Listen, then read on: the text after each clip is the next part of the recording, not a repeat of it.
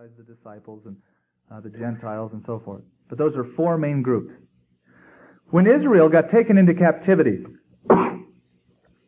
they lost their temple.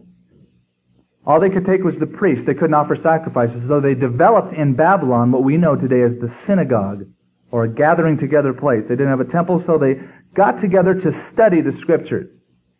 And since the priests didn't have anything to do, they decided to write lots of books called the Talmud. There's the Jerusalem Talmud, the Babylonian Talmud.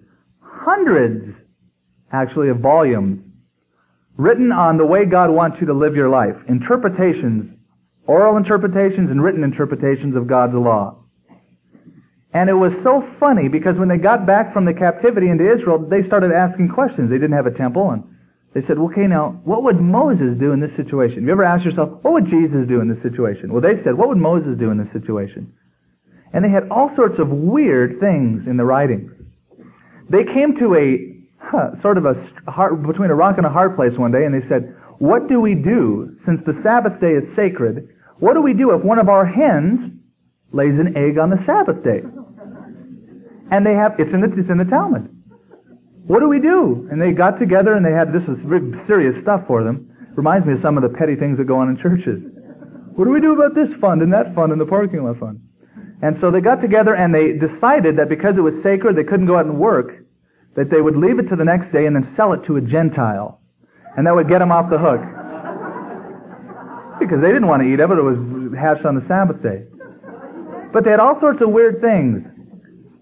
They have volumes written on what it means to work, because God says, keep the Sabbath day holy, don't do any work. What do we do? What about work? This is true. In the Talmud they said, if you spit on the ground and it stays there, no problem. But if it rolls, they called it plowing a furrow. It's in the Talmud. It's written down. And that's considered work, unlawful. Petty, dumb, stupid little things.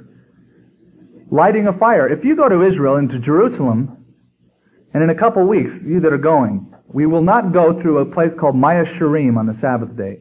Ultra-Orthodox part of Jerusalem.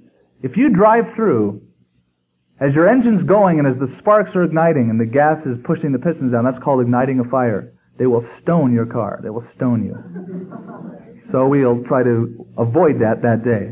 But you can walk through it on other days. Walk through it. So anyway, they came back from the captivity, and a group of people called the Pharisees, the word means parash, it means to be separate, occurred. And they decided that they were going to keep the law of God to the hilt. They were going to be holy and sacred and keep God's law. So they called themselves the parash, and we call them the Pharisees. The ultra-Orthodox Jews, the Hasidim in Jerusalem today, are the ancestors of these folks. There's just a few hundred of them left over there. But they decided to keep the law, and they came up with all these things. The Pharisees were legalists, ritualists, the letter of the law. They didn't care about the heart of the law. Jesus said, you whitewashed sepulchres full of dead men's bones. You talk about the law, but yours is just the letter of the law, and you avoid the heart of the law. He said, you strain at a gnat. I mean, they couldn't eat meat, so you couldn't have a gnat fly in your mouth. It was unlawful. So Jesus sort of made fun of it. He said, you strain at a gnat, but you swallow a camel. Keeping just the letter of the law, avoiding the heart of the law. Then there was a group called the Sadducees. The Sadducees were liberalists, spiritualized things. And the Pharisees and the Sadducees hated each other. Then there was a group called the Scribes, who interpreted the law, translated the law, wrote it down on parchments. They were interested in the translation. They were the scholars. Then there was a group called the Herodians that you're going to see.